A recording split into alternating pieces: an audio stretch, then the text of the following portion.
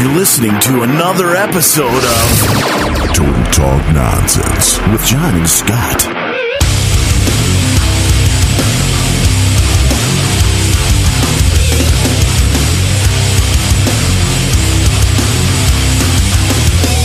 All right, Total Talk Nonsense with John and Scott. He's John. And I'm Alfie, man. Where's John, man? Come on. Hold on a second, man. I'm right here, Scott. Alfie throws me off. Come on, you got to tell me that before the show that Alfie's here. I don't know if I could do the show now. I'm so thrown off. I'm John. And I'm Scott. This is episode, well, you know, I thought Alfie had to stop by because the last show we were going to do was going to be a Christmas show. Right, it was 12/22. We did a holiday special, but Alfie didn't show up for our holiday special. That's right. And then who was to know that we wouldn't be back for like 8 weeks? Right. Who knew? Total Talk Nonsense with John Scott. I'm John. And I'm Scott. And this is episode 269. That's right, John. That means 269. 69 twice. 69, dude. Yeah. So, John, 8 weeks. Has it been that long? Yeah, and you know, I've been talking to Phil, and like the past 4 weeks, I said, no, really, John said we're going to do it. We're going to do it this Monday. And then he's all set up to go, and then I gotta call him and say, hey, you didn't call him every time. He showed up a couple of times. I called him My every wife time. did not appreciate that.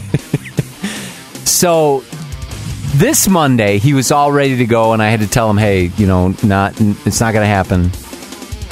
Maybe tomorrow. And then I fucked up yesterday, Tuesday, and then finally we are here on a Wednesday night. Is this the first Wednesday night podcast in the history of TTN? Could I be. believe so. Well, no, we had one time when you were living with your in-laws, we had like 5 in a row.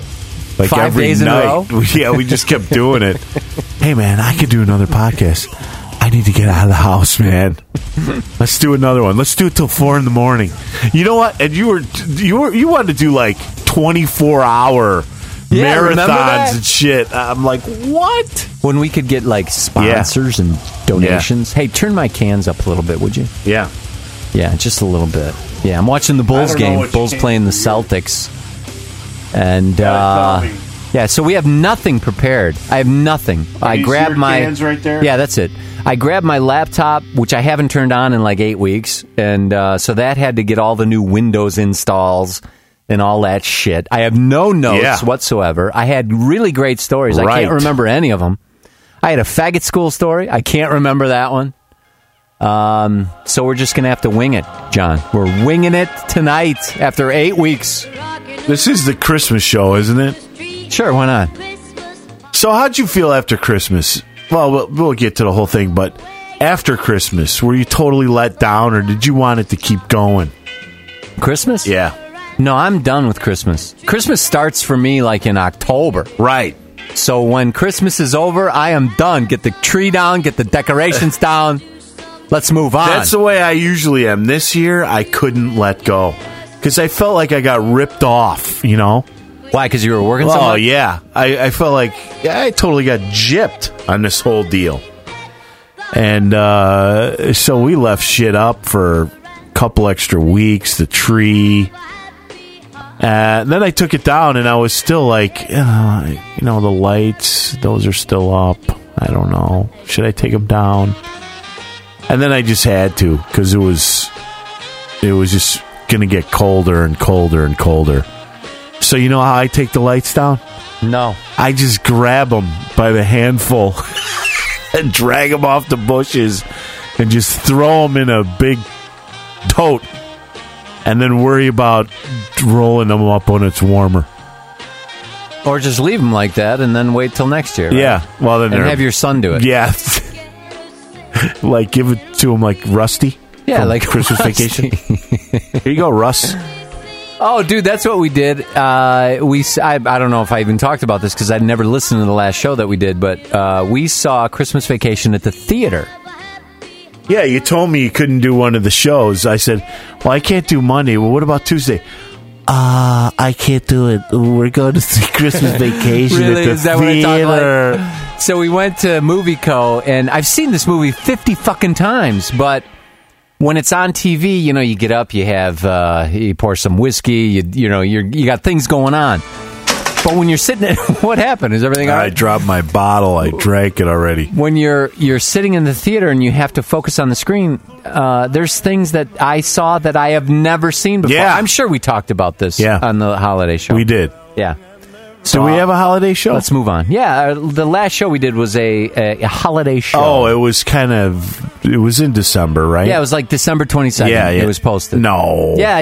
Yeah, it's on iTunes, man. No. Look, man. Did we play this music? Listen, I'm sure we did. Oh, well, shit. Now I got to shut it off. Holiday Special 2012. Wow. It was an hour 54 on the dot. Yeah. Wow. I can't remember any of that. Me either. All right, so what have you been up to for 8 weeks?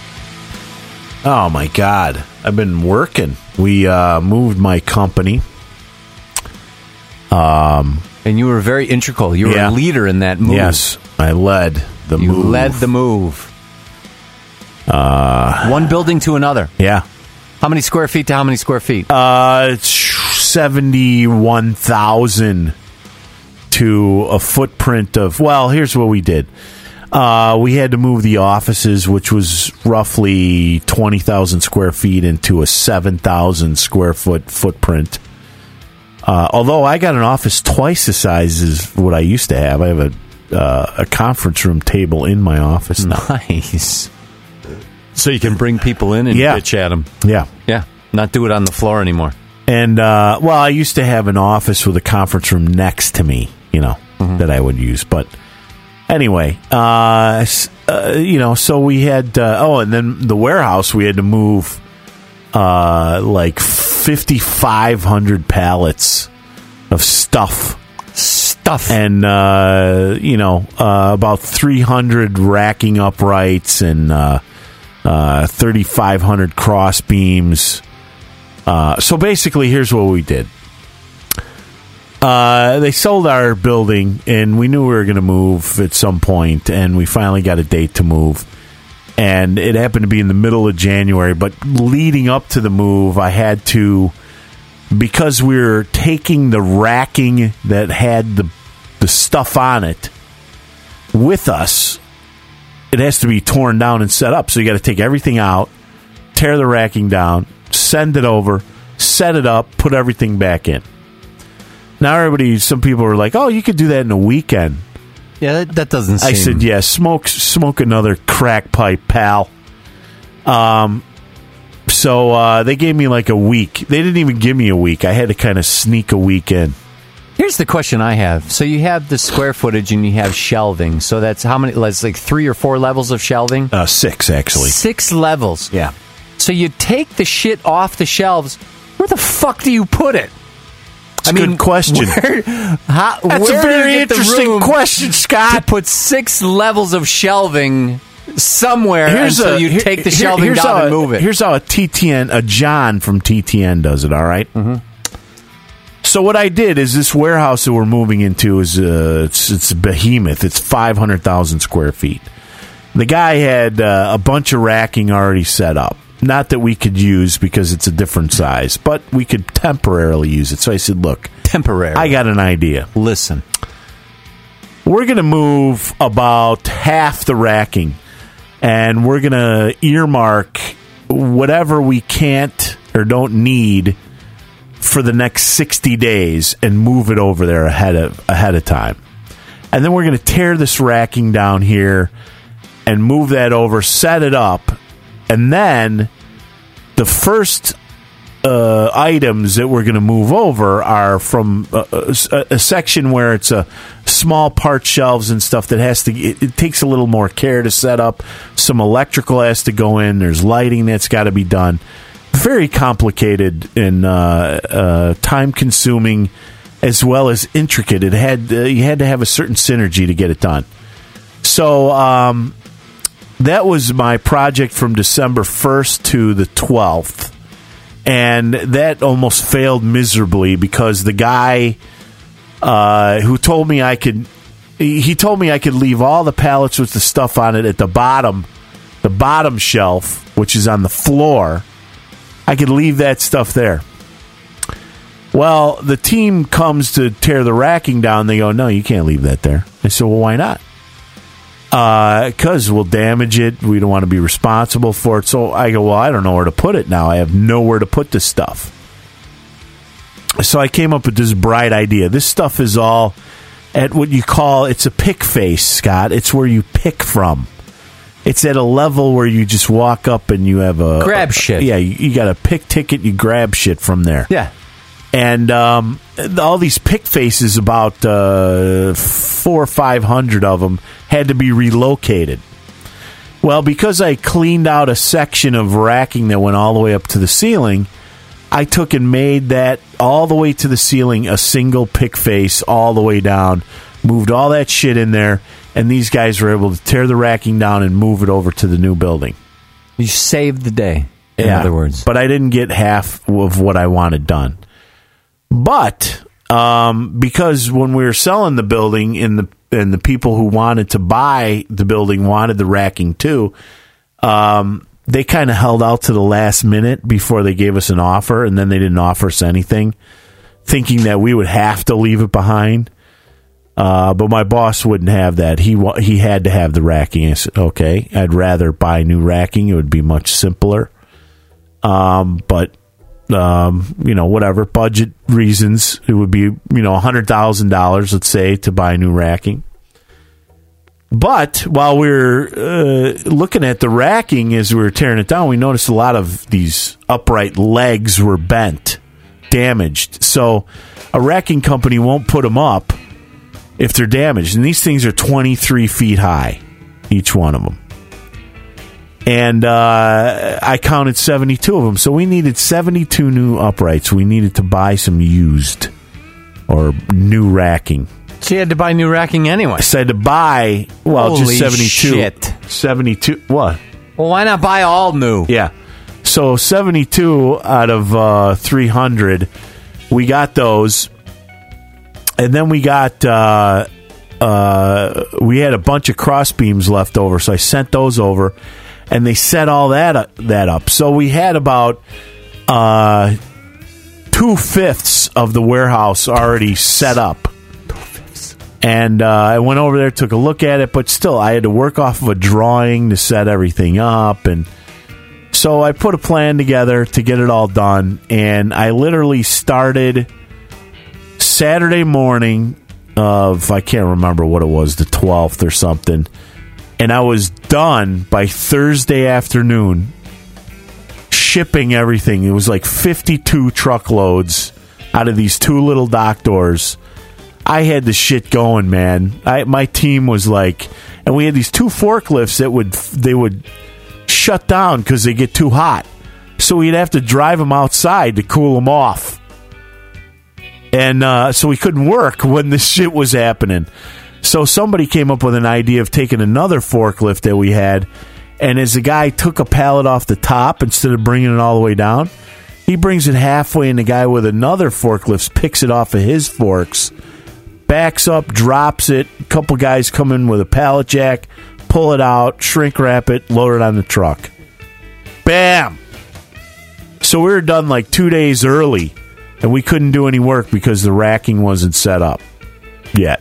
So we had to wait, send people home early on a Saturday, and by that Monday, we were supposed to be up and shipping. And I had to move pack stations and conveyors and computers, and I got all that stuff set up already. That was all set up ahead of time so that the IT people could come in and do their thing. We had to have a little modular office built, the 16 by 12 office, heated, air-conditioned. And we had to set up 24 cubicles, all flooring, electrical, plumbing, all that shit had to be done within a matter of weeks. So you've been busy. Yeah, I've been very busy, working 12-hour days, 6 days a week. What does your future look like? Couple of Sundays. I don't know. You have no idea. I have no idea. You're not the warehouse manager anymore. No. You're the liaison between your company and this third-party vendor. Well, that's I'm either handling the operations manager or the logistics manager, but I am the contract manager. Contract manager. So you still run the show. Yeah, I also do transportation management. I negotiate all the transportation contracts. And I convinced them to continue to use our ERP system. So almost every one of my ex-employees now work for this new company. And it's tough work for them. They have a lot to catch up.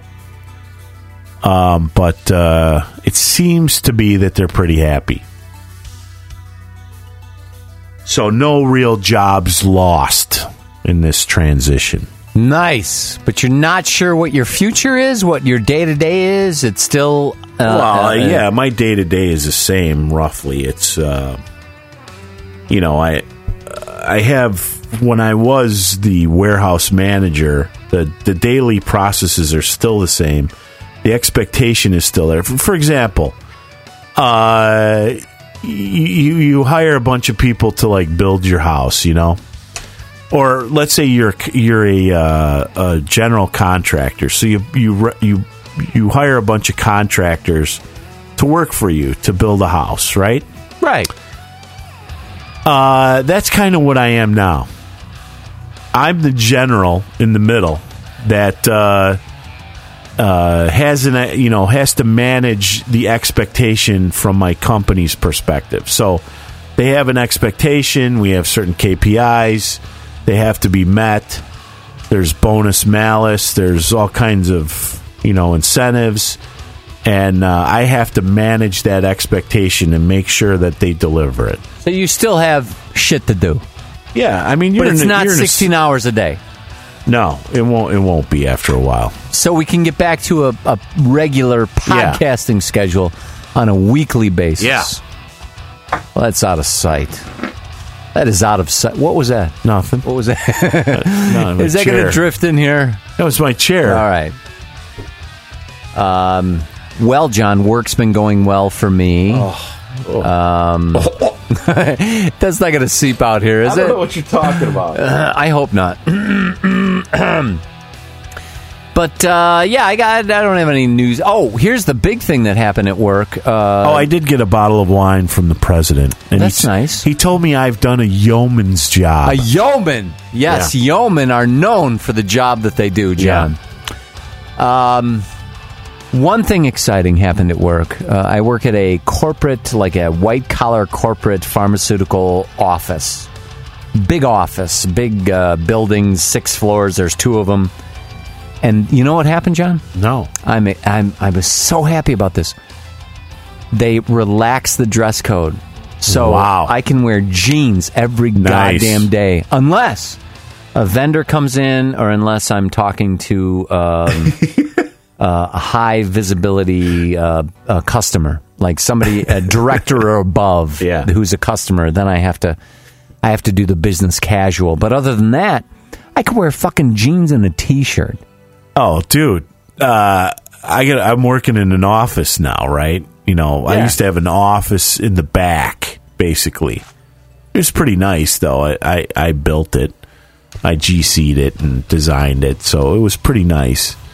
The new office is very nice as well, but it's now I'm supposed to be bound by the dress code. And I've been coming to work with these Batman T-shirts and long sleeve T-shirt underneath and jeans, and I wear these Crocs. They writing you up in HR then, or what? I don't give a shit. Go ahead, write me up. No, well, I'm going to start dressing in golf shirts and stuff, but well, I play basketball with some guys that I used to work with, and one of them is the actual president of the company that I used to work at.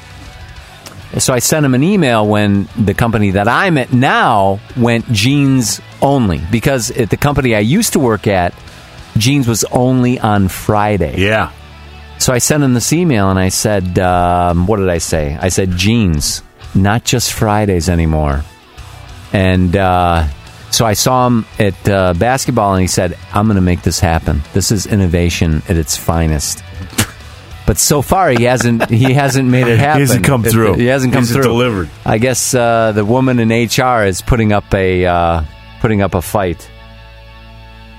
Yeah, well, we didn't have much of a dress code kind of when I first started at my company, and in the summer, some women would wear these really tight bicycle shorts that shouldn't wear really tight bicycle shorts. What are you saying, John? Well, they were a little heavy, and their legs would look like sausages trying to escape the casing. And maybe some people find that okay for business attire. I don't know. I don't know, but the girl was bent over in front of my boss's office once, an old boss I had, and he was like, "Oh my God, oh God." And I go, what? Oh, Carol over there. Oh, Jesus. Okay, I'm calling. That's it. We're going to have a dress code. What's going on? You know, I didn't know because I don't look at that. But she was bent over with her ass aimed towards my boss. And, you know, he's a fitness freak. You know, it's all about the body and the look. And well, hold on. If you bend over, your ass is going to aim somewhere, right? Yeah. So he just happened to be in the line of sight. But she was wearing But her crack wasn't hanging out, was it? No, her super tight shorts were squeezing her legs out of the shorts, and she was a very wide woman. I thought it was kind of rude, but that's how the dress code started.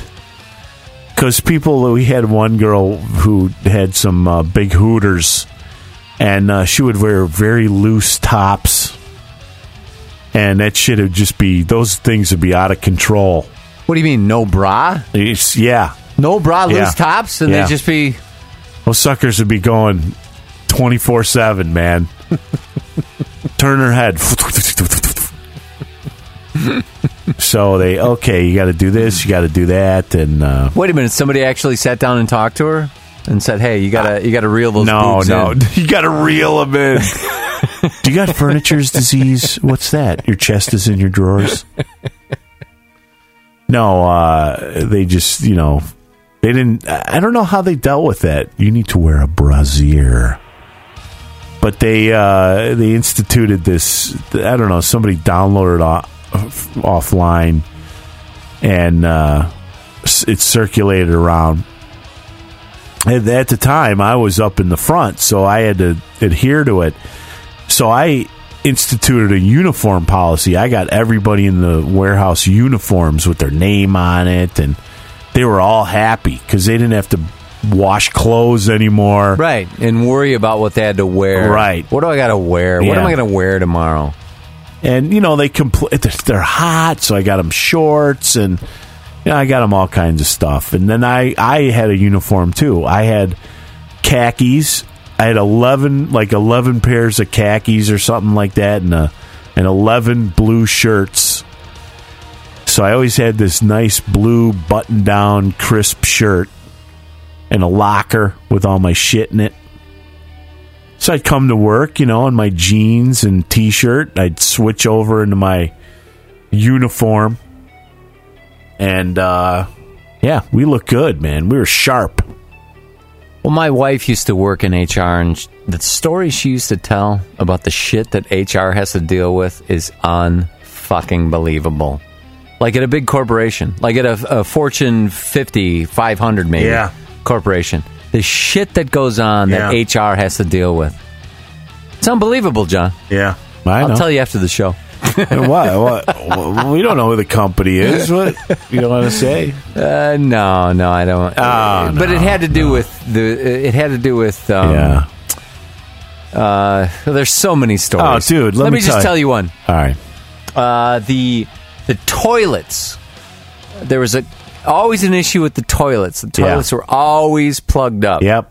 You know what they were plugged up with? Oh yeah, they take their maxi pad and roll it up. No. What? Rubbers. What? Rubbers. Oh my God. Going at it in the corporate office? Oh my God. What's wrong with? At least it was safe sex. Yeah, right? what the fuck's wrong with people? The silver Get a car. Go to a hotel. They had that too. The car in the bathroom? No, in the parking garage. Oh. So I'll tell you that story after the show. All right, so,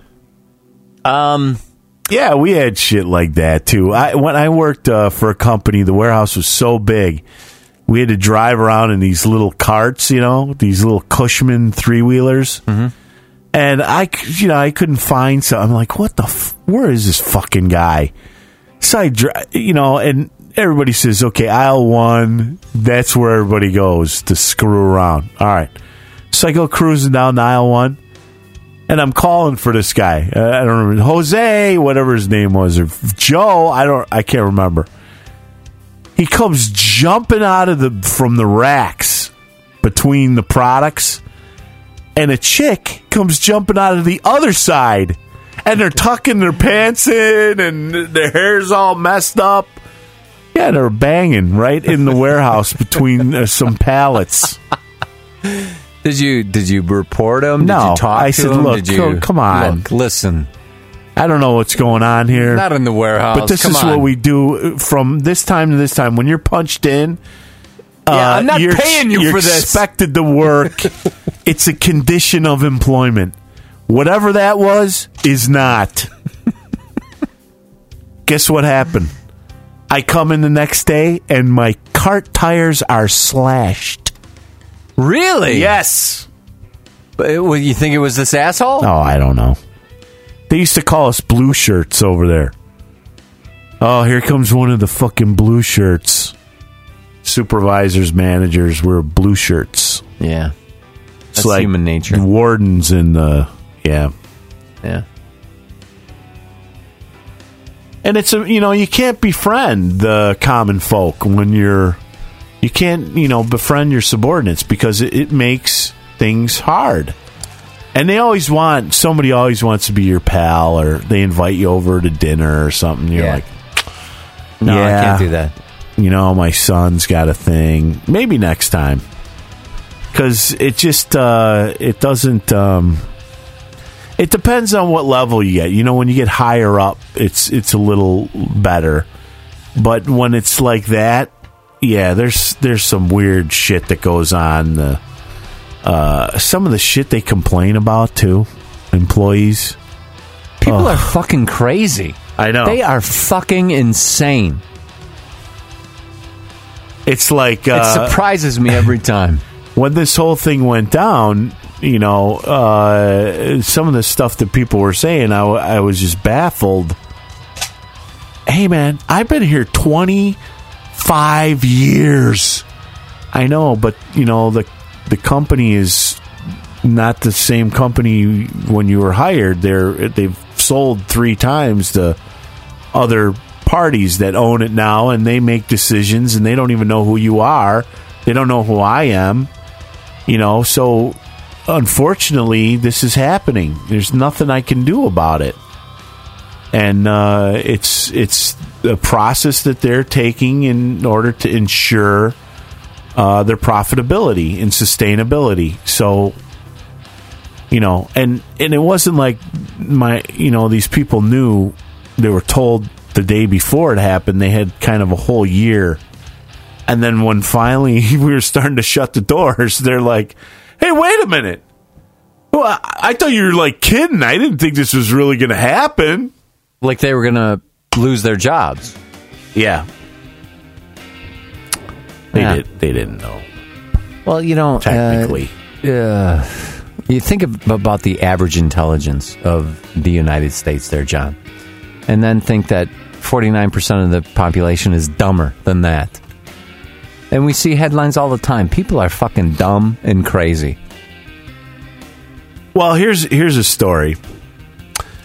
One of them is a hardened Republican who listens to Rush Limbaugh. And the first thing he bitched about Not for comedy purposes, but he listens. No, he listens like to him intently. He's a guru. Obama's a Muslim. He's going to blow the world up. He's going to take our guns away. Yeah. And, he wants queers to less ruin government. marriage. And these people are so... What the fuck's with people and their entitlement? They want everything for free. The first thing he bitched about was he wasn't getting all of his carryover paid. His carryover vacation paid out to him. That's Obama's fault, right? No, but the point I'm trying to get to is that, he felt he was entitled to all this stuff. And I said, listen, in Illinois, it's a little different. It's employment at will, and you got to be careful, how you react, because any kind of severance package or whatever is an employee in good standing. And if you start making a ruckus, they could take that away. Oh, I'll sue the company, man, if they do that. I'm like, well, wait a minute. You're not entitled to anything. It's an employment at will. That's the law in this democratic state of Illinois. So that means they can, as long as they're not saying, we're firing you because you're a pregnant woman or you're homosexual. You don't have a leg to stand on. So they're kind of being very gracious for letting you know with a long period of time and also giving you some sort of an exit package. And he still wasn't. And I'm like, well, wait a minute. This goes totally against your whole entitlement mentality that everybody's got to make their own way. And there's no. Yeah, but I've been here 25 years, man. So I'm entitled. I'm entitled. Nobody else is. No, nobody else. Yeah. So I had to deal with shit like that, but that's management. What are you going to do? What are you going to do? Yeah. What are you going to do? You try the best you can. And really, most of my stress was probably not so much what happens to me, because I'll land on my feet no matter what, but more what was going to happen to everybody that reported to me. And how did they all work out? It worked out great. Worked out great for them. For everybody, yeah. So they got severance and they got new jobs? New jobs, yeah. Nice. That's nice. Yes. Well, how about you? Like, you still doing the Xanax? You still having anxiety attacks? What's your health like? Oh, yeah. I mean, that's going to keep happening. Why? You just said it's going to keep happening, so it's going to keep happening. You should have said, I'm over that now. I'm going to start weaning myself off. I'm not over it. That's the thing. I can't. Why not? I try to psych myself out and say, okay, this isn't happening. I'll give you an example. Saturday night, we went, it was the one night, finally, I went straight from work, drove home Saturday, had to take my son and myself for an eye test. So we went out to Palatine, where my sister-in-law is an optometrist at Walmart. So we had our eyes checked, and then we were going to go see their new house in Hoffman Estates and then go out to dinner. So we do that, and we go to the Arboretum. Have you ever been to the Arboretum? Yeah. They got the Ruth's Chris over there. They got Cooper's Hawk. They got that great theater, the iPic, and they have some sort of pizza place. But it was so crowded, we ended up at this Japanese joint. Okay, this is how fucked up my brain is right now. So we're sitting in this place, and they got one server for the whole restaurant, because the night before they said it was so dead that they let everybody kind of be off Saturday night because they didn't think that anybody was going to come in. And I thought, you guys got to be stupid, because next Thursday is Valentine's Day, so people are going to be here Saturday doing that with their dates. And so I'm sitting there, and I'm waiting to eat and drink, and I'm totally lightheaded. I haven't eaten since lunch. And I feel this little pain in my calf, right? So I start rubbing it, and then I start thinking, oh, my God, what if it's a blood clot? Oh, it feels like it's moving. What if it goes up into my heart? I have a stroke or a heart attack right here. And it starts right there, and then it just fucking spirals into completely unreasonable thoughts. Like, the chance is probably 1 in 10 million that's what's really happening right now. But your mind gets carried set away. my mind on that I'm going to have a heart attack at any second. And so you need a Xanax to calm yourself down? I either need a Xanax or I need, to excuse myself and walk around. And I didn't do that. So I leaned over to the wife. I'm like, hey, do you got any with you, man? Lithium? What? You got any with you? Oh, with you. You got any with you? You got any lithium? You got any? Can you hook me up? What do you got? So she digs around her pill bottle, and there's one that's all crumpled. So I pour it out into my hand. It's like little pieces and some dust. I'm like a junkie, I'm licking it off my hand. And it could have been a placebo. So I don't know what she handed me. I don't know. It could have been an aspirin for all I know. And, but it calmed you down. Yeah. Or I did, And my wife was talking very animated. And ever since I've had that ear thing, I have trouble when there's a lot of shit going on because I get overwhelmed. I get this sensory overwhelmed. Mm-hmm. I can't take it. I can't take these loud restaurants anymore. I can't hear people because I'm kind of deaf in my left ear. And while I was at the eye doctor, hey, guess what? My next pair of glasses will have bifocals. How about that? How about that? Well, that's standard, for our age. Yeah. Right? Yeah. So yeah, it's all mental. It's all myself, doing that to myself. But I'll be sitting there in a meeting and I'll be talking to somebody and all of a sudden I'll just start feeling woozy and lightheaded. And for whatever reason, I don't know what it is. Maybe it's a sinus thing going on but then it triggers it. Bam. I start like hyperventilating. I mean, I cover it pretty good. As soon as people leave, though, then it's like... I mean, I've been listening to a lot of Frank Sinatra lately. And you mentioned that, yeah. Yeah. Mm-hmm. So, but it's getting better because all these kind of milestones are all I can check them off now. I don't want to go into the milestones with work, but they're pretty much all checked off. As soon as I'm done with the first quarter, that's the big check right there, and I've delivered all everything I need to deliver on that. I'm good to go. Good to go in what sense? That you're much less stressed? Yeah. Uh-huh. Nice.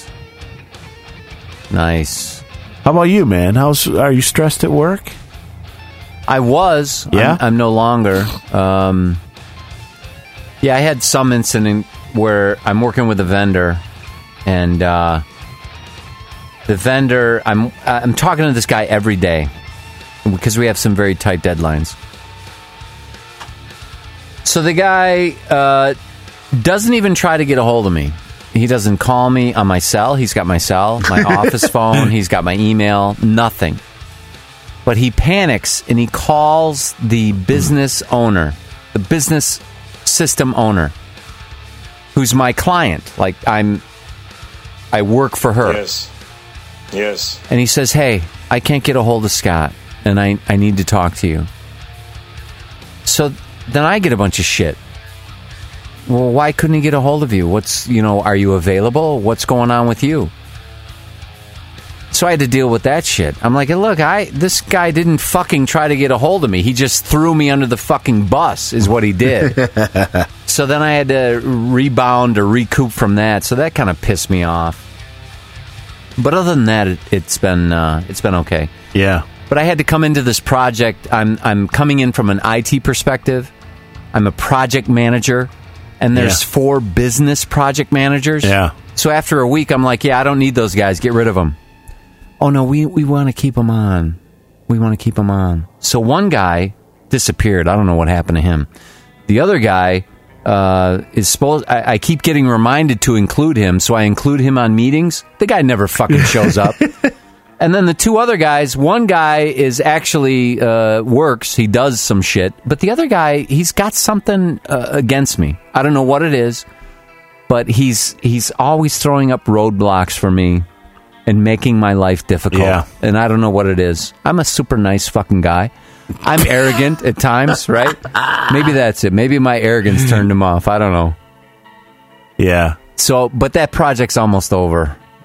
Thank God that project's almost... I'm tired of this vendor, and I'm tired of these 4 business project managers. What the fuck is a business project manager anyway? Well, that's the interesting thing about this relationship I have with my old employees. I'm now the customer, and they're the vendor. Right. And they have to... It's a different dynamic. I said, it's kind of the same, but different. You have to please the customer. Customer's always right. And one of my old employees, she's like, I don't see how that's any different than how it was before. Right, because you're always right. I was always, you're always right. So, I think it's going to be okay. The company we went with to do the outsource is it's reputable. It's reputable. It's small. It's family owned. They get their shit together. But they're growing like crazy, and they really wanted this, and they really want to make it work. So they've been very, very gracious. They've stumbled over themselves to try and make everything work well. So I couldn't be happier. Well, good. Well, let's moving on. Yeah. Moving on from work. Yeah. Kids, John. My kids, Emma, she went through this phase where I was super unfucking cool, and she couldn't be seen with me. And then now she's... we work out together.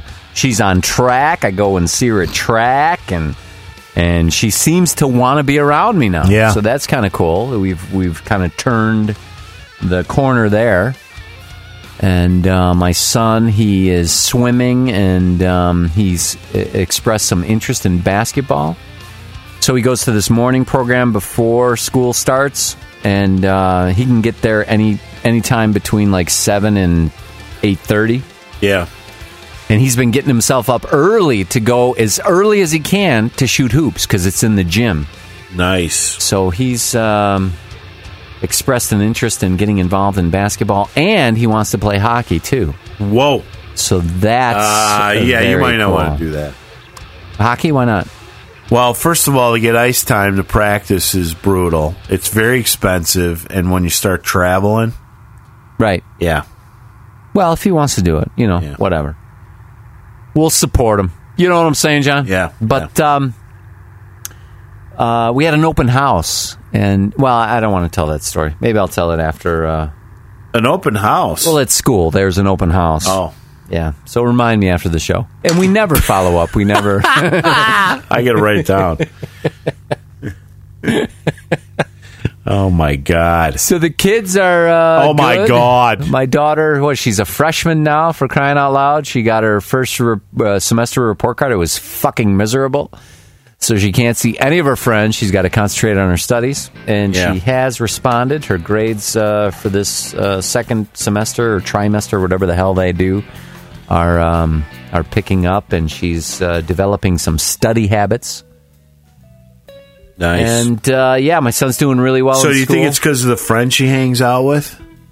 No, I think it's because she's so obsessed with boys. Her when she goes to school, and this is when I went to school, academics was like last on the priority. Yeah. I went to school for the social aspect of it, and to swim. That's what I did. Yeah.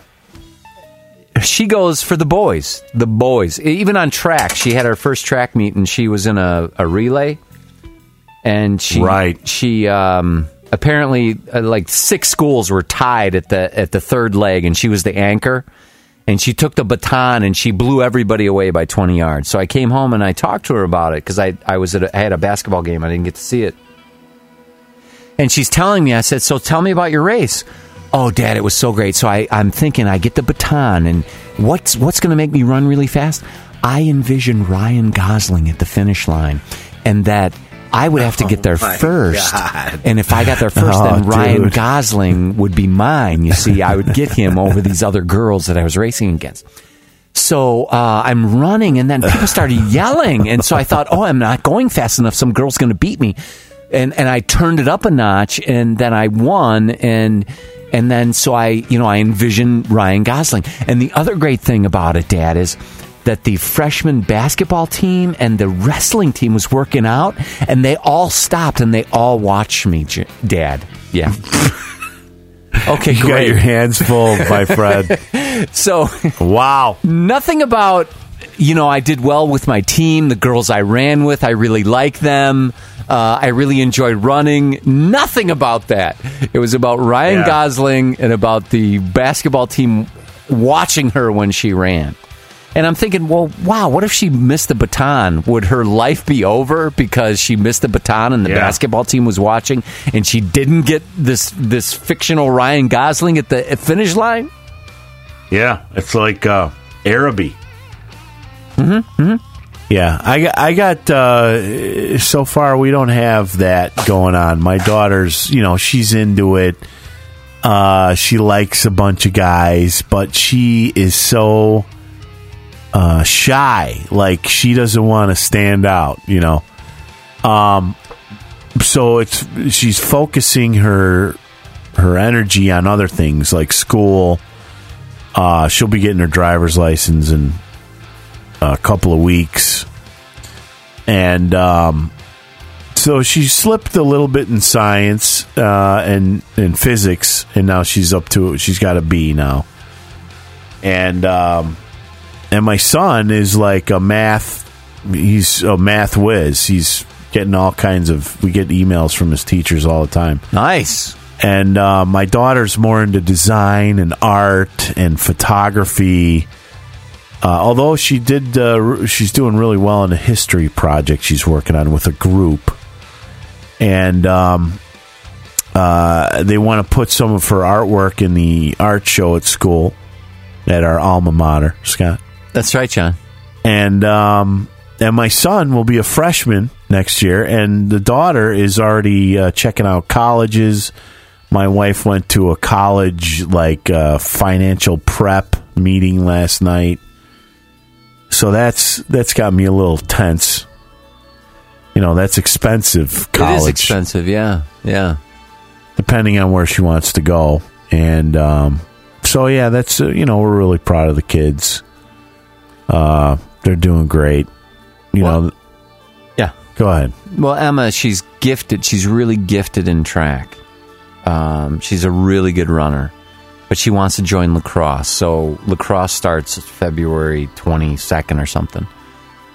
And I asked her. I said, Emma, what if you're really fucking good at track? Well, I didn't say fuck. Oh, you're really good at track. Are you still going to join lacrosse? Yes.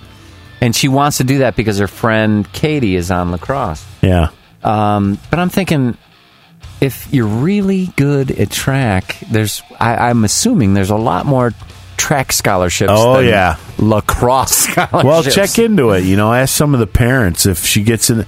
Because we found out, my daughter's doing gymnastics, and there's a lot of politics going on at the high school about gymnastics, and for some reason my daughter didn't make the sophomore team last year, and it totally devastated her. She didn't want to have anything to do with gymnastics, and so my wife went to then we talked her into being a manager of the team. Just stick with it so you can work out with the girls, you still get to know them, try out again next year. I gave her the story about Michael Jordan, and he got cut from the basket. And she really?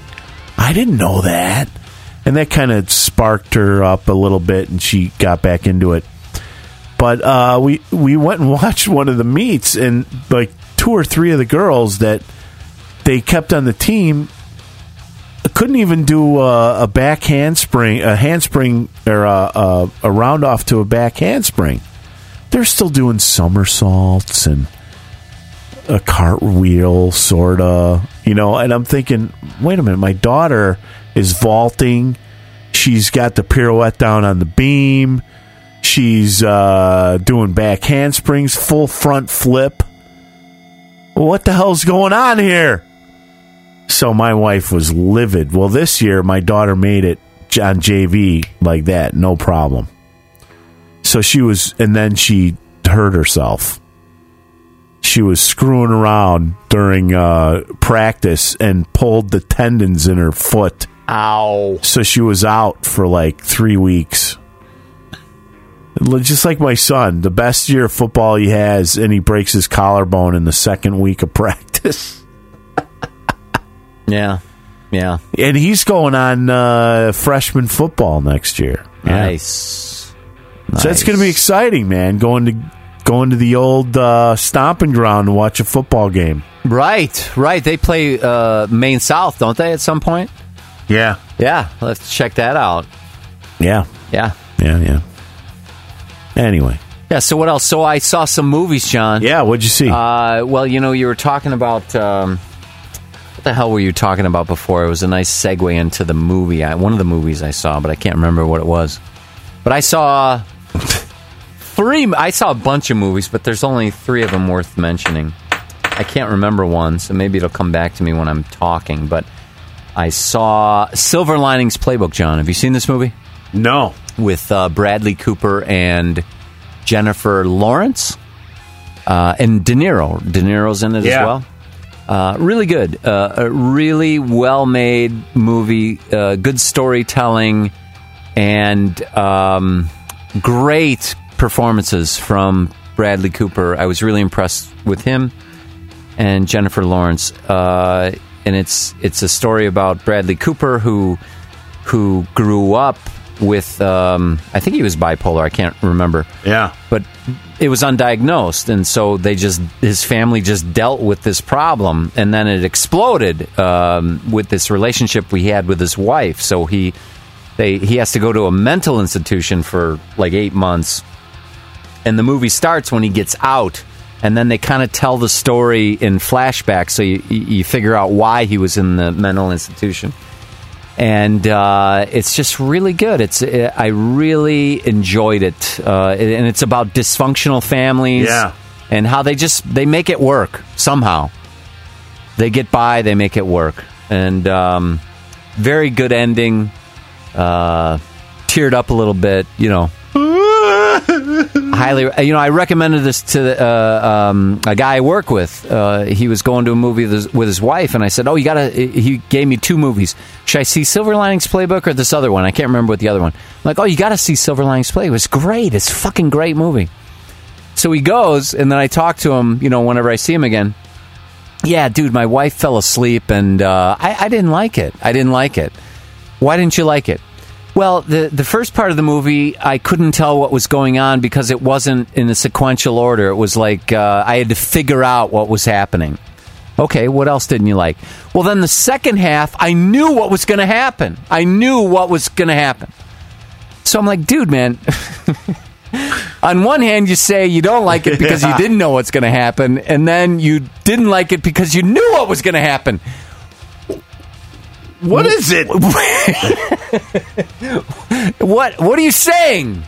So it was very contradictory to me, and I couldn't figure that out. But he didn't like it, and his wife fell asleep. But this is the guy that I had to ask, do you read books? Because I have a book recommendation for you. And he was like, I can't believe you asked me that. You're so fucking arrogant.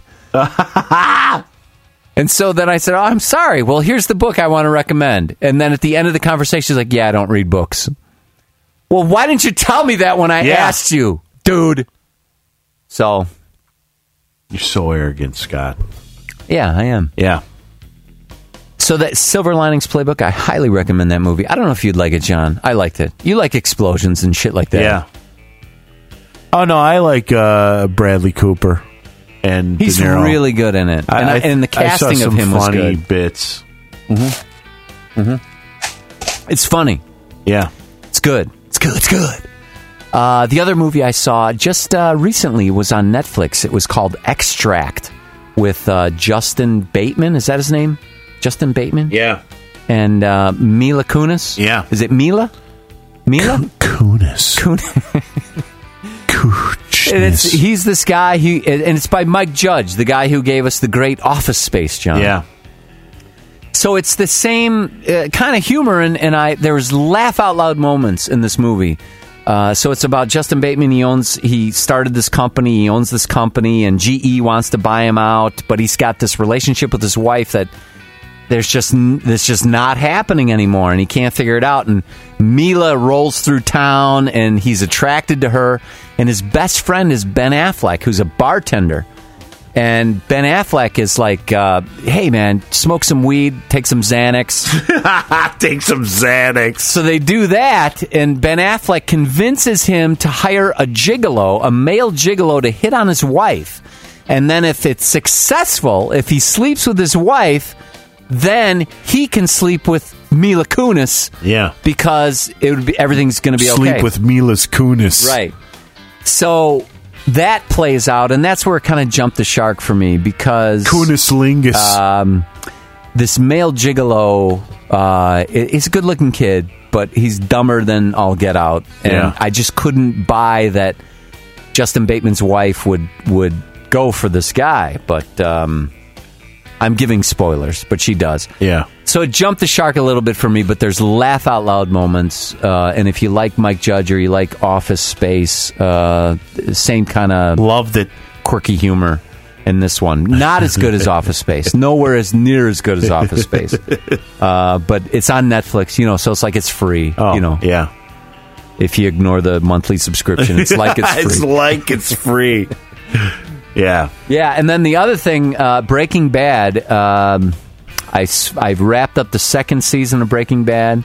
My wife, sometime during the second season, got disinterested. She's like, I just can't watch. I'm not interested anymore. Yeah. I stuck with it, and the last 3 episodes of season 2 were so fucking good. I'm trying to get her to watch it again, so that what I've heard is season 3 is where it really is really good. So I'm trying to get her to catch up with me. Yeah. I don't know if that'll happen or not. And I saw something else, but I can't remember. I saw 2 movies. What'd you see? I saw Dredd. Oh, I saw Dredd. You did? Yeah. And Here Comes the Boom. Yeah. What'd you think of Dredd? I thought it was awesome. Yeah, I thought Dredd was good, too. It was really simple, but I like what they did visually. Yeah. And the slow motion. And it was very graphic. Yeah. I liked it. And the guy never took his fucking mask off. What I loved about it is, okay, I'm a big comic book fan, right? Right. And Batman was always my favorite. And at some point, I can't remember when I picked it up. I'm looking at the cover right now. So it was done in 1991. Okay. I picked up a copy of Batman Judge Dredd, Judgment on Gotham. And it's the first time I ever saw a comic book with Judge Dredd.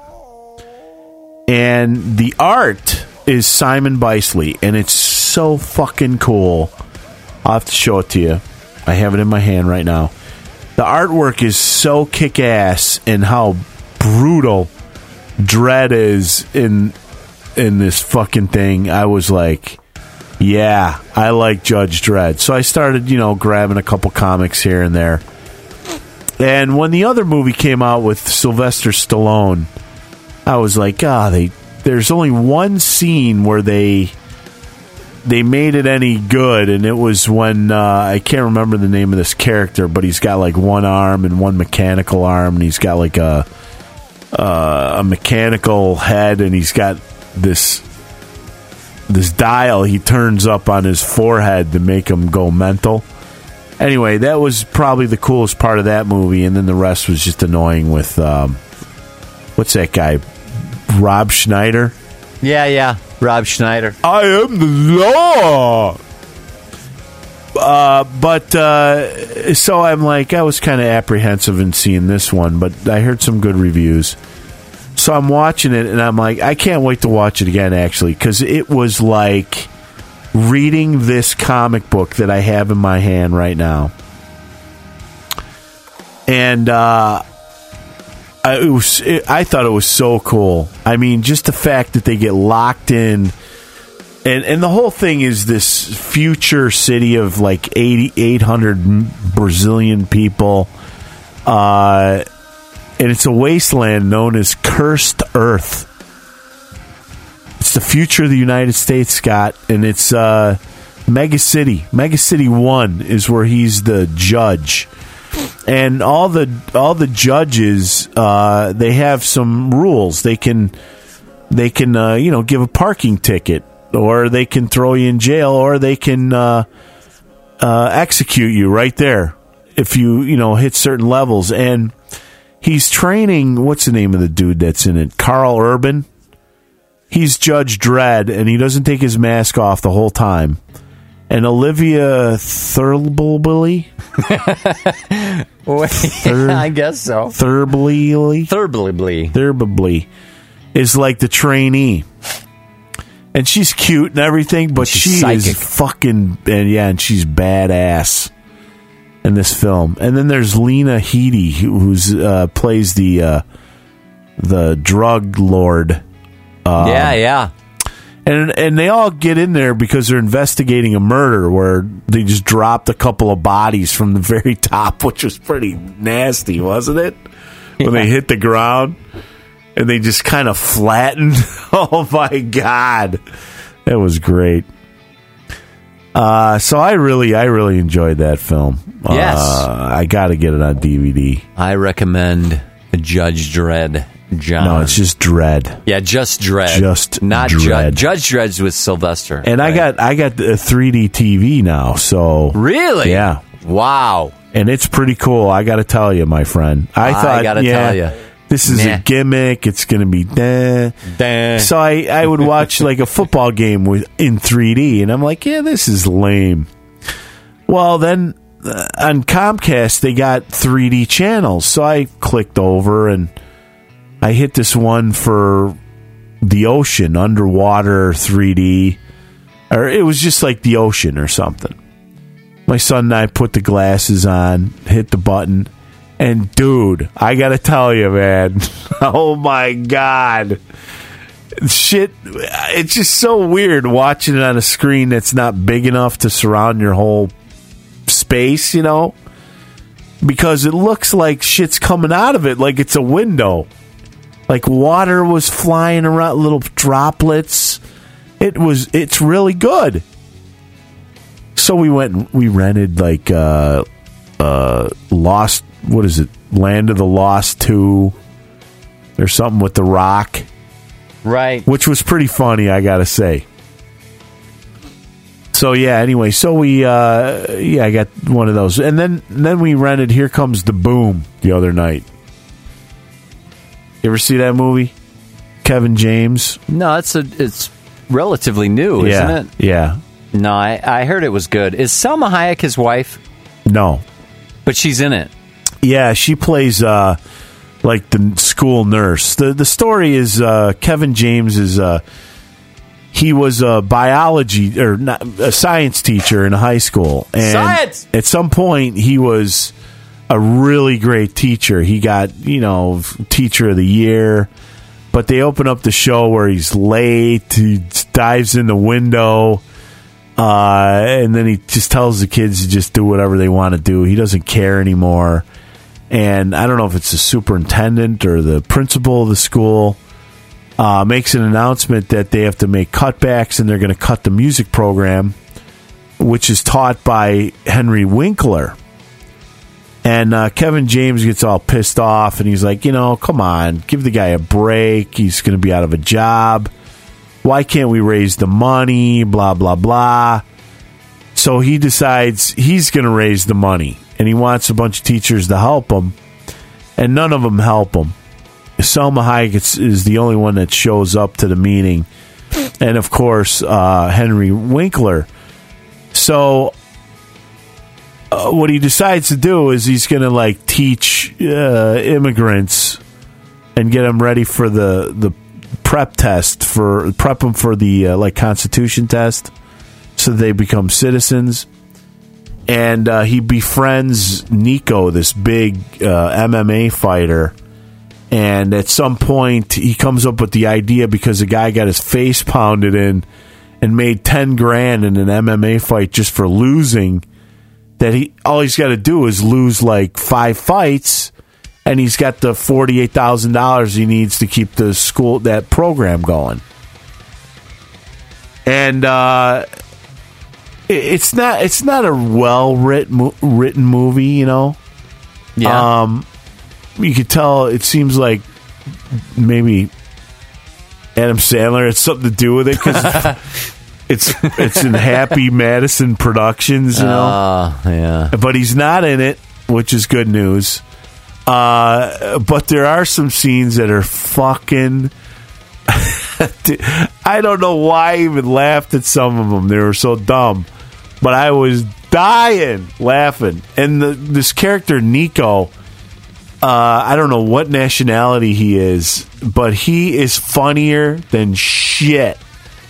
And Kevin James really buffed up for this film. I guess he worked out 14 months and learned how to fight MMA and everything. And what was great about it is when you watch movies with your kids and they're laughing so hard, I mean, there's no greater joy, Scott, than watching your kids having the best time of their life, especially when you're doing it with the family. And they're laughing so hard and loud you can't hear what's going on. You know what the next thing is? You got to rewind. We had to rewind a couple parts because it was so goddamn funny. And the amount of slapstick in this thing with Kevin James is great. So, you know, I recommend it, especially with the family, because I thought it was, I don't know if your daughter would like it, but I think your son would think it's hilarious. Because there's a guy I work with, he's an ex-MMA fighter. Mm-hmm. He actually told me a story once. I asked him, so why'd you stop MMA fighting? And he said, well, I was in a fight, and this guy was beating me pretty good. And I was looking for a weakness, and I found one, and I ended up giving him about 4 spinning back fists to the same eye. And I almost caught him with a spinning heel kick on the same eye, but I missed. And then I hit him with the last spinning back fist, and he went down, and I won. But I saw him about 3 days later, and his forehead was sticking out like 4 inches, and his eye was closed shut. And I asked him if he was okay. You know, I'm sorry, I didn't mean to, do that. And he's like, yeah, it's fine. I got to go get it lanced. And he thought, I got to meet with customers and stuff. And how am I going to run a meeting or have customers? And my get face something is all swollen. Yeah. So he says that's why he quit MMA. Kung Fu. Some sort of a snake tiger fist thing he does. And I'm like, how do you guys do that, man? I've been in fights. It doesn't feel good. He goes, I got hurt more playing basketball, football, and softball than I did fighting.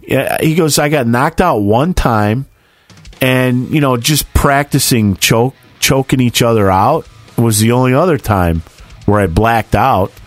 But other than that, I never broke a bone or anything. I got it all from anything I broke. It was like, he goes, I broke an ankle playing basketball and football. I don't know how many injuries I had from that. I'm like, really? That's worse than MMA fighting? I don't know, man. I might get into MMA, dude. That'd be out of sight, man. I'd come see that. Yeah. I got a glass jaw, though. I get knocked out too easy. I've been knocked out twice. Yeah. Only once for me. They were both sucker punches, though. Wine in your bathroom. Remember that? Well, I've never been knocked out that long. Was it a long time? Oh, dude, if I wasn't slapping you in the face. Scott. Rick's like, don't move him. We got to move him. His neck is like bent the wrong way. Hey, man. I'm fine. What am I doing on the floor, man? 20 minutes, man. Oh, dude. I just told that story, too, to someone. It's out of sight. Yeah. So here comes the boom. It's pretty good. Oh, I thought of the other movie, John. Funny. It's a great movie. Yeah. If you're a musician or into music, this is a really great documentary. It's called... My wife actually turned me on to this. I don't know where she heard about it, but she sent me an email and said, I want to see this movie. I can't remember if it was on Netflix or Amazon Prime or if I had to rent it. I can't remember, but it's called Searching for Sugarman. Have you heard of this movie, John? No. Have you heard of a guy... So, you remember Bob Dylan in the 60s? Yeah. He was a folk singer, and there were other folk singers. Yeah. Did you ever hear of a guy named Rodriguez? No. From New York. So there's this guy, Rodriguez, who was very Dylan-esque. Like, he was a folk singer, and he sang these political songs, and he would play gigs, but he was kind of nervous, so he would his back would face the audience. And he played a couple of gigs, and these record producers got a hold of him, and they put 2 albums together. And all these record producers at the time thought this guy is going to be huge. Lyrically, his songs, everything. This guy's like Dylan. But he didn't do anything in the States. Nothing in the States. But in South Africa, where they were going through apartheid and all that bullshit, his songs really caught on, and the message of his songs, which were anti-establishment and challenge authority, that kind of shit. Yeah. The guy was bigger than Elvis in South Africa, like in the 70s and even in the 80s. Wow. So these 2 guys on different continents get intrigued by this Rodriguez, this guy. And they're like, well, what happened to him? Let's search for him. Let's find him. And the story is that there's a couple different stories. One is that he did his final performance and the crowd was giving him shit, so he set himself on fire. And the other one was the same thing, but he took a gun out and shot himself on stage. That was his final performance. Jeez. So it's the way they tell the story in the documentary is so cool, and you learn a lot of stuff too. But the way it plays out is so good, and it's if you're a musician, you're going to really enjoy this, and if you like music, I think you'll enjoy it too. Nice. So I highly recommend Searching for Sugarman about Rodriguez, John. Yeah. Rodriguez. Hey, do you have HBO? I do not. Oh, never mind. Why? What were you going to... Well, I don't know. Maybe you can get it on Netflix or something. What is it? What am I getting? Lombardi, the film. Lombardi. Yeah. It's a documentary about Vince Lombardi. I got to tell you, man, I could not stop watching that documentary. I just happened to click it on and had stuff to do, and I blew off everything to finish watching this thing. I was so captivated by this film, and I must have cried 19 times through the movie.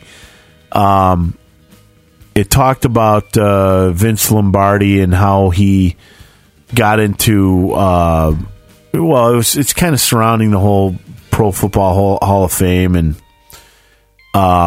it is an HBO film, and it goes from his days at a university that he was a coach at, and kind of how he got screwed over and didn't get the deal he wanted coaching, I think, I don't even know what New York team it was back then. Maybe it was the Giants. I don't know.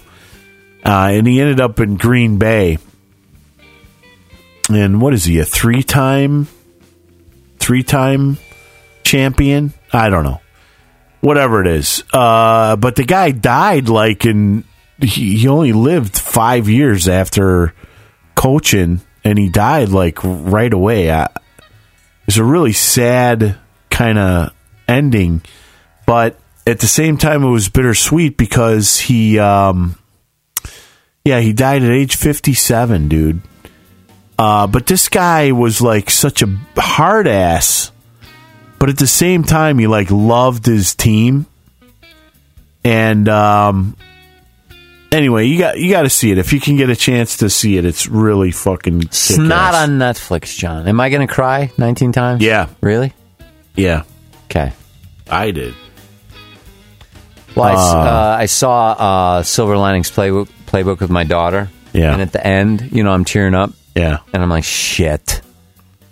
I don't want my daughter to see me all crying. I know, my daughter looks at me immediately. Are you crying? No. I just yawned. Yeah. Shut up. Well, I managed to reel it in, before the credits, and I just look away, as we walk out to the car, and it's a long walk to the car. So by then, I'm all put back together. Yeah, it's a tearjerker, especially the end is pretty captivating. But anyway, I digress. It was Christmas, Scott. Yes, I was thinking the same thing, Yeah. John. We started out talking about Christmas, and we haven't exchanged gifts. I have a gift for you. I have one gift for you. I have two, actually. And, I have two gifts for you, but I can't get the other one for you. Can I bring that into you? Can I bring my gift? You bring yours to me, and then I'll just hand mine to you. Oh, all right. How about that? Yeah, all right. I'm going to hide mine. I'm hiding it. In your ass? Am I supposed to So find John it? is in a separate room. He's in his little office, and I'm out in the living area of the basement. So John's coming out right now. It looks like a wine thing. Here's yours. I didn't wrap it. There you go. That's just one of them, dude. All right, so I'm opening it. I have look at this. Eagle Rare Single Barrel Kentucky Straight Bourbon Whiskey. Yeah. There's a story behind that. Well, I got a story behind this too, John. I've been having business meetings at a place called Lincoln Whiskey something or other. Yeah. And I've been there about 3 or 4 times talking to some colleagues about some opportunities. And dude, you got this signed. Yeah. So anyway, hold on. Let me finish my Eagle Rare. So I asked this bartender, I said, hey, I like scotch. I like bourbon. I want to try something new. What do you got for me? So she mentioned something to me, and I said, well, how much is it for, a glass on the rocks? Oh, that one's $22. Oh, yeah, forget that one. All right? $22? Yeah. I guess I am cheap. So I said, you got something else? And so she said, yeah, I got this other one. It's called Eagle Rare, and it's like $6 a glass. And I said, well, let me try that. And I really enjoyed the Eagle Rare Single Barrel Kentucky Straight Bourbon Whiskey, John. Well, and here it is in my hand. Yeah, it's in my hand right now. Here's why I like it and why I thought you would like it. Mm-hmm. I had mentioned a few podcasts ago that I went and did a studio thing with Amber and Chuck, and we went over to Chuck's house, and when we were done, we had some bourbon, and I couldn't remember the name of the bourbon. So I contacted Chuck, and I said, listen, I can't remember what it was. That was like the best shit I ever had. What was it? He told me it was an Eagle Rare 17-year-old, which was a limited edition. I couldn't find a 17-year-old bourbon, but I did find the 10-year-old, and he said it's just as good. It's as he said, I think 10 years old they offer Eagle Rare Single Barrel, which is a 10-year-old, and a fine bourbon in its own right. And Chuck was good enough to get us, different tastes of rye and all that. Remember when we had that gig at, I had that gig with Amber and Chuck. Yeah. So Chuck is a bit of a Scotch and bourbon aficionado and rye drinker. Yes, he turned me on to some rye. Yeah. I didn't even know rye existed, John. Yeah. So that's because of the discussion that we had and the fine bourbon that I tasted there, and I wanted you to share some of my experience. So, yes. Merry Christmas, my friend. Thank you, John. And also, you got me an iTunes gift card. That's very nice of you. The challenge I have is I share an account with my daughter. So if I activate this gift card, it's going to be like $50 at Justin Bieber. Bullshit.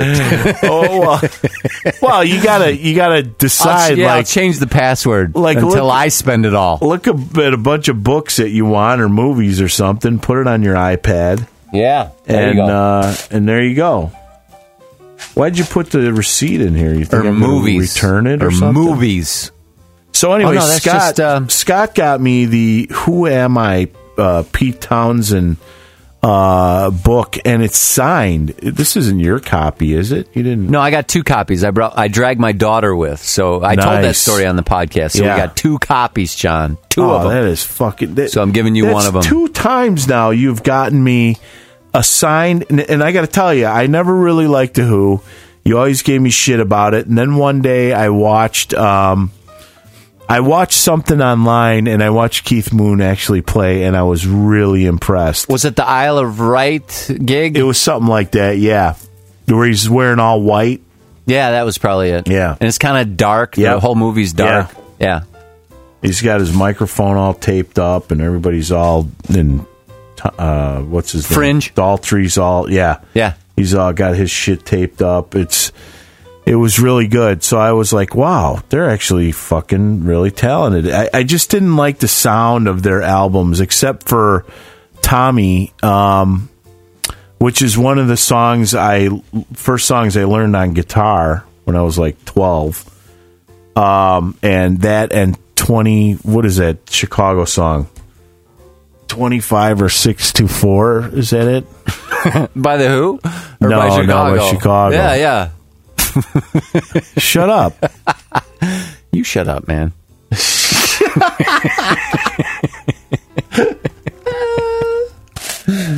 Yeah, 25 or 6 to 4. Right. Yeah. That's right, dude. That's right. Right on, man. Yeah. Yeah, so the other thing I was going to do... Meet Brad. I was going to do this tonight as we were doing the show, but I forgot my wallet. I was going to... I think I did it last year. Oh, yeah. I send you the gift card via email. That's nice. Yeah. And I lost it. And I had to resend it. You had to redo it, yeah.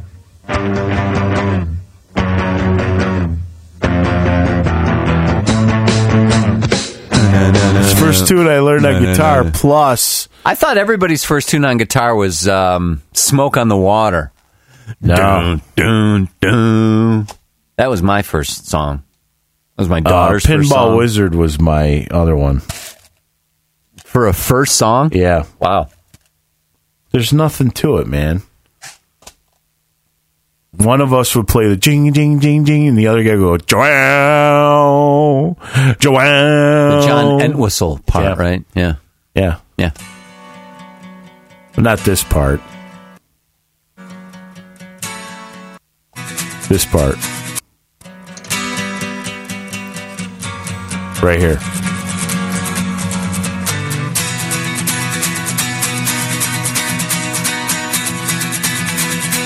It's only 2 chords. It's not the John Entwistle part. When they do it live, it is. Asswipe. Shut up! John Entwistle thing.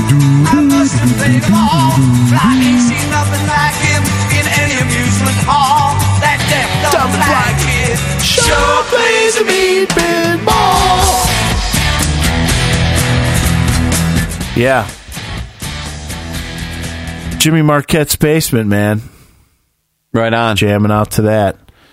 So thank you, Scott, for this book. I will read this book. This will be a book I will read. Yes. I love reading books on my iPad. I have several. But this has pictures. It has pictures. And you yes. can't sign an iPad. No, you can't.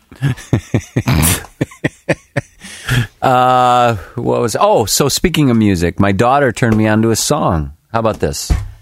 So we went up to Eagle River. That's the other thing. So we had 2 dogs, right? We had this mutt, and then we got this Rottweiler. And then we brought the mutt up to my mom and her husband's in Eagle River.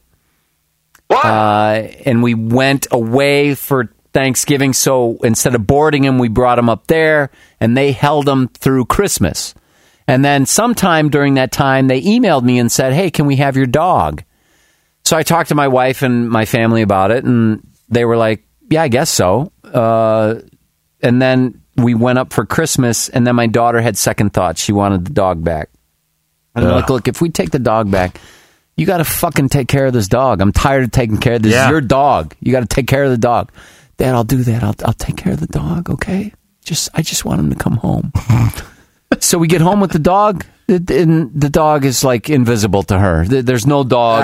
She doesn't take care of the dog, so I got to take care of the dog again. Women. So a week later, we drove the dog back to Eagle River, and my mother and her husband have a new dog, which is our old dog, and we're down to 1 dog. See, we're looking for another dog. Now, if I could just figure out how to get rid of this 1 dog, that'll be fucking great.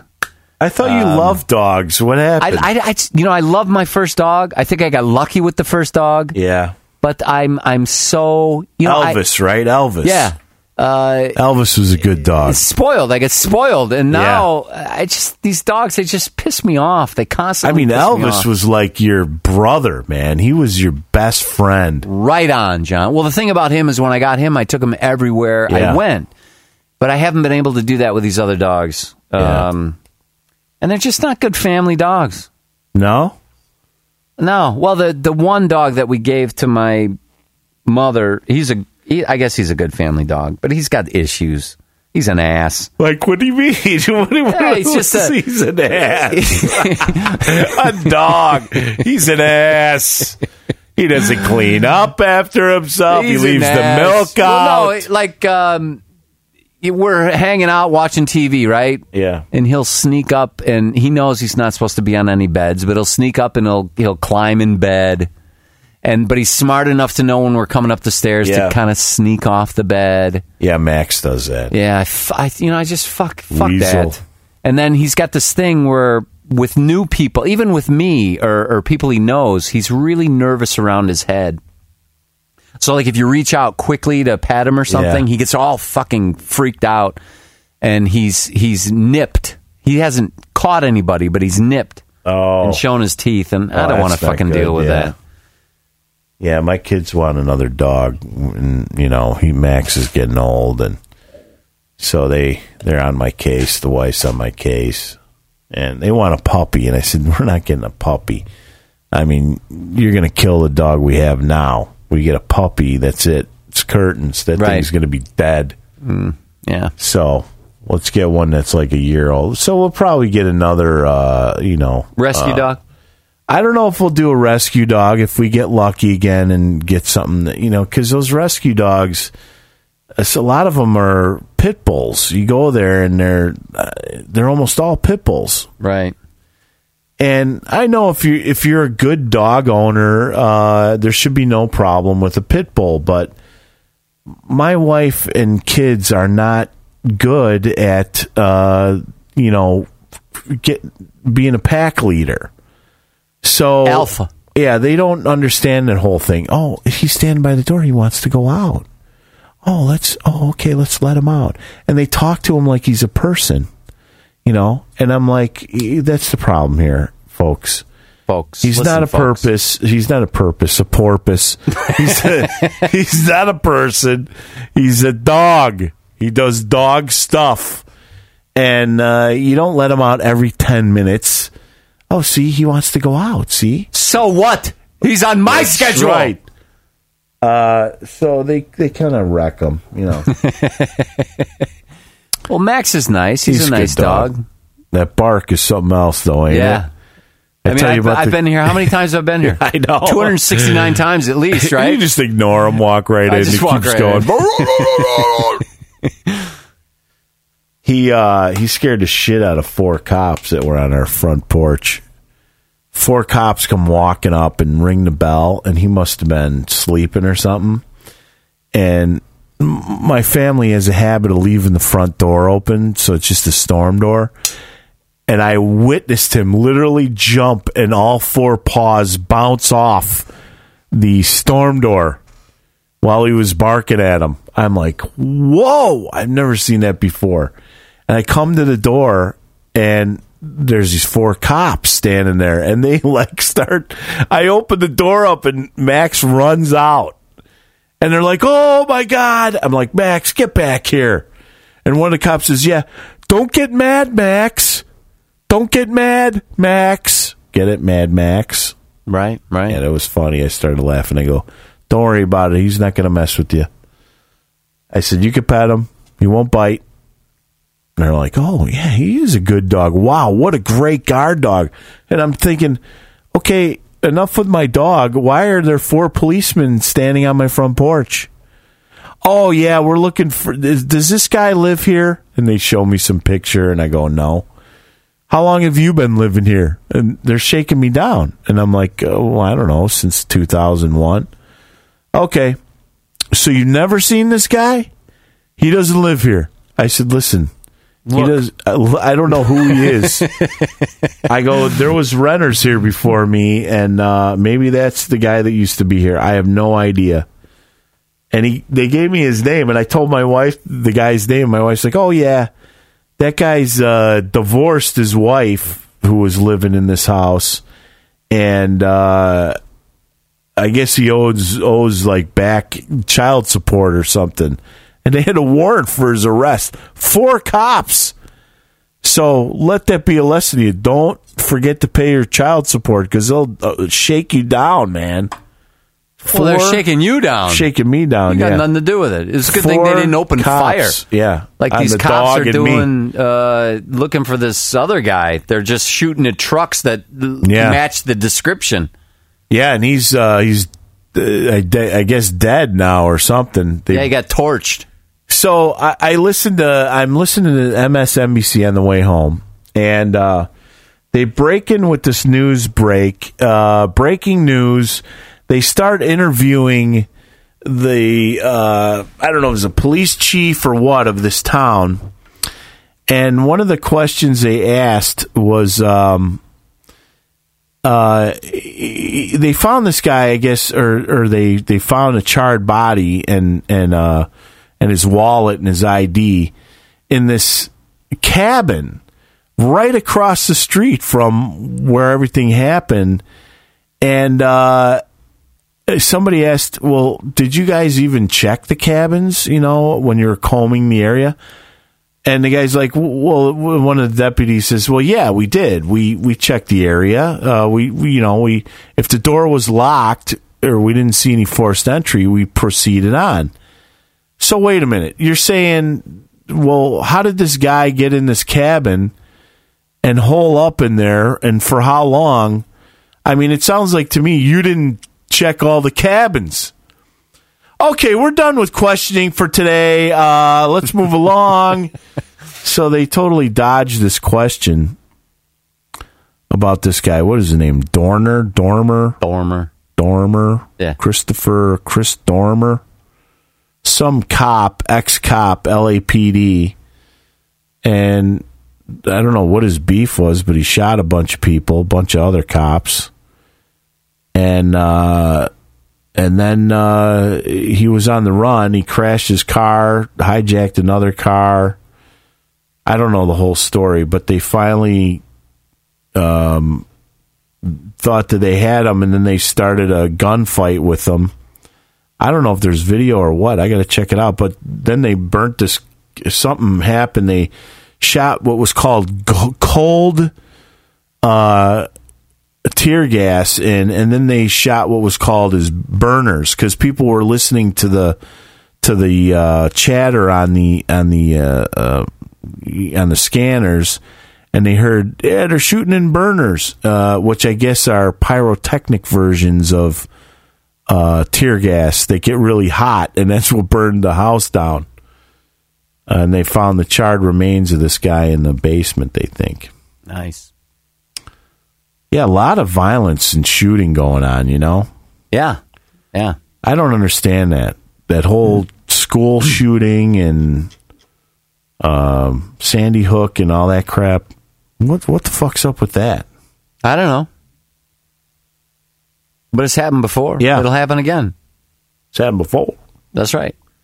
All right, so we started this conversation because I heard some new music that my daughter turned me on to. I'm sorry. So we just took a left turn right off that was my fault because off the off-ramp. So she came up to Eagle River with me, and it's like a 6-hour drive. So she had her iPod, and she gets to play her music from her iPod through the car stereo, but I get veto rights, right? Yeah. So I get to say, turn this fucking shit off, move on to the next song.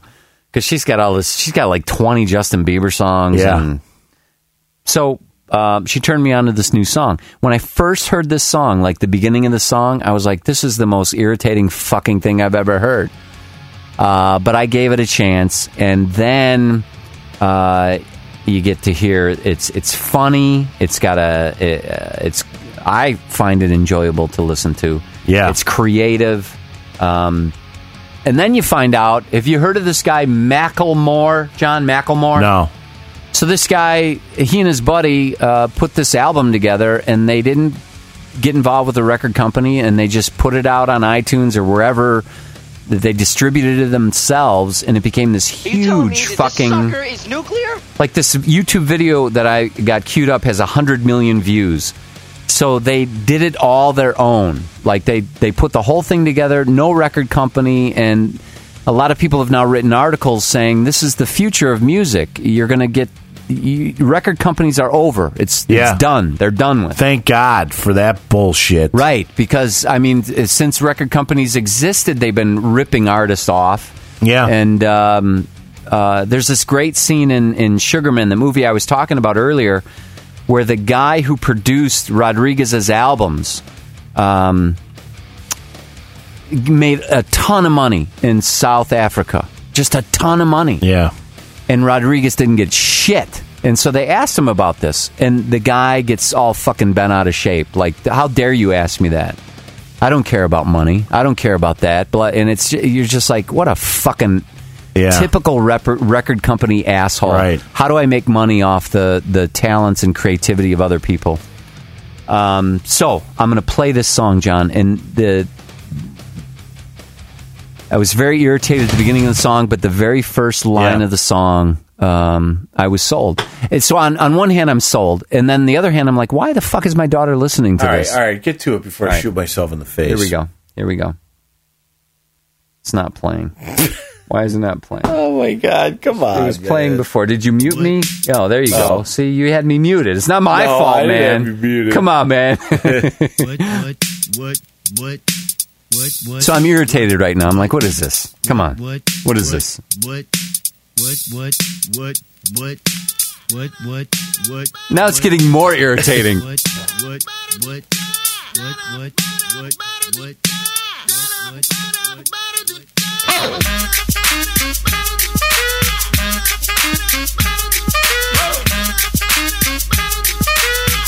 First line is great.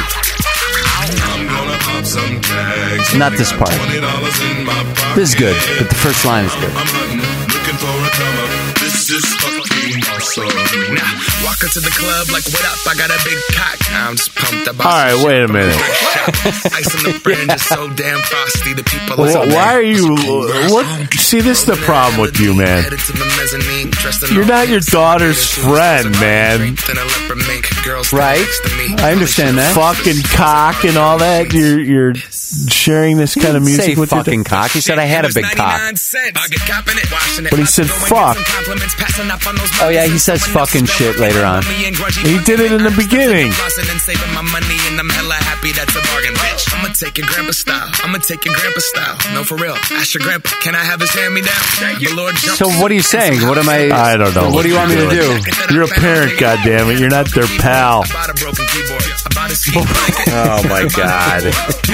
I understand that, but she's already bought the song. Yeah, I don't have a problem with that. I know my kids listen to this shit, and this is how they talk on the playground. But they do not, in front of me or my wife, say, talk, even listen to this stuff in front of us. There are songs I'll tell her, you got to turn this off. That's inappropriate. Looking for a come up. This is fucking awesome. What she know about rocking the wolf on your noggin? What she knowin' about wearing a fur fox skin? I'm digging, I'm searching right through that luggage. One man's trash, that's another man's come up. Thank your granddad for donating that plaid button up shirt. So, yeah. I'm worried about you, my friend. Why? You worried about me? Yeah. Why? I don't know what you're doing. Your grandma, your auntie, your mama, your mammy. I'll take those flannel zebra jammies secondhand and rock that motherfucker. The built-in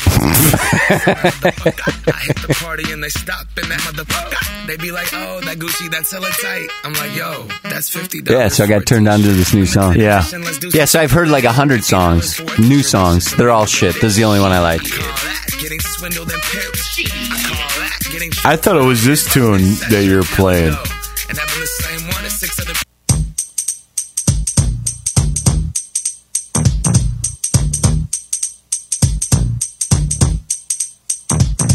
Now this is a story all about how my life got flipped, turned upside down, and I'd like to take a minute, just sit right there. I'll tell you how I became the prince of a town called Bel Air.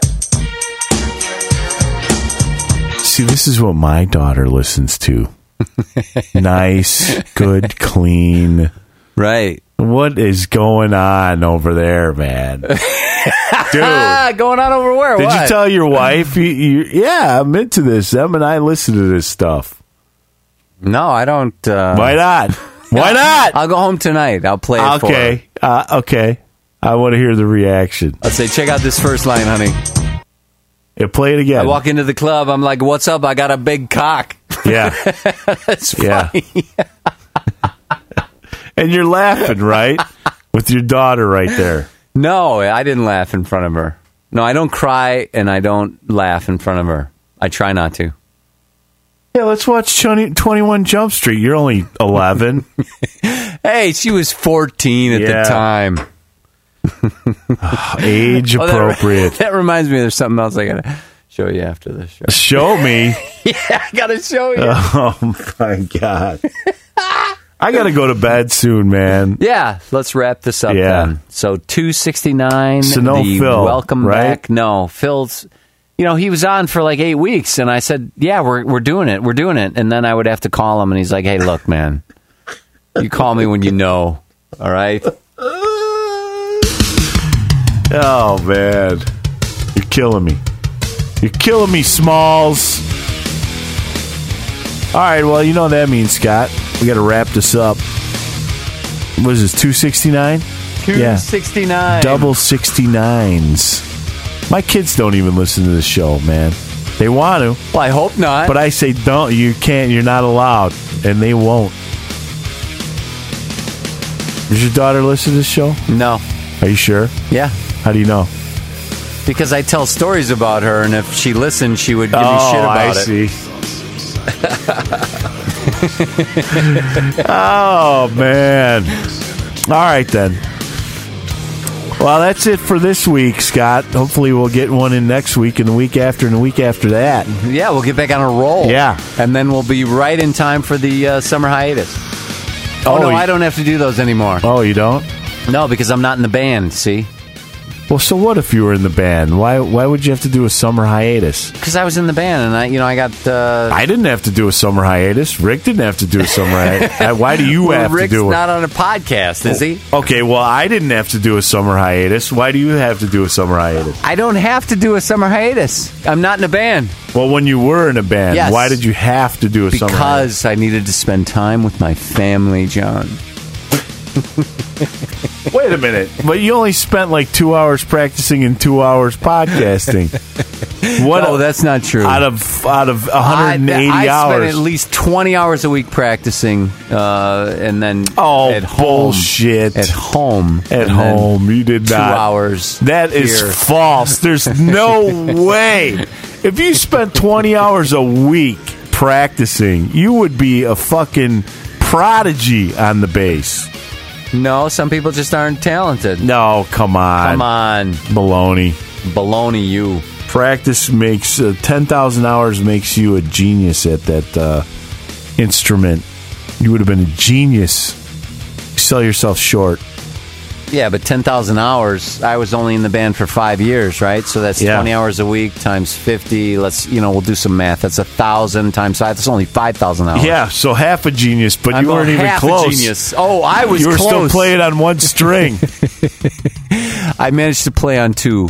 Yeah, towards the end, yeah. Towards the end. Yeah, I hear you. Yeah, so after 5,000 hours, I was a genius on 2 strings. Give me another 5,000, I would incorporate all 4 strings. You were not a genius Just on don't 2 give strings. me 5 strings. Yeah, we know that. Is this tuned like a regular bass? No. Okay. All right, that's it for this week. Say goodnight, Scott. Good night, Scott.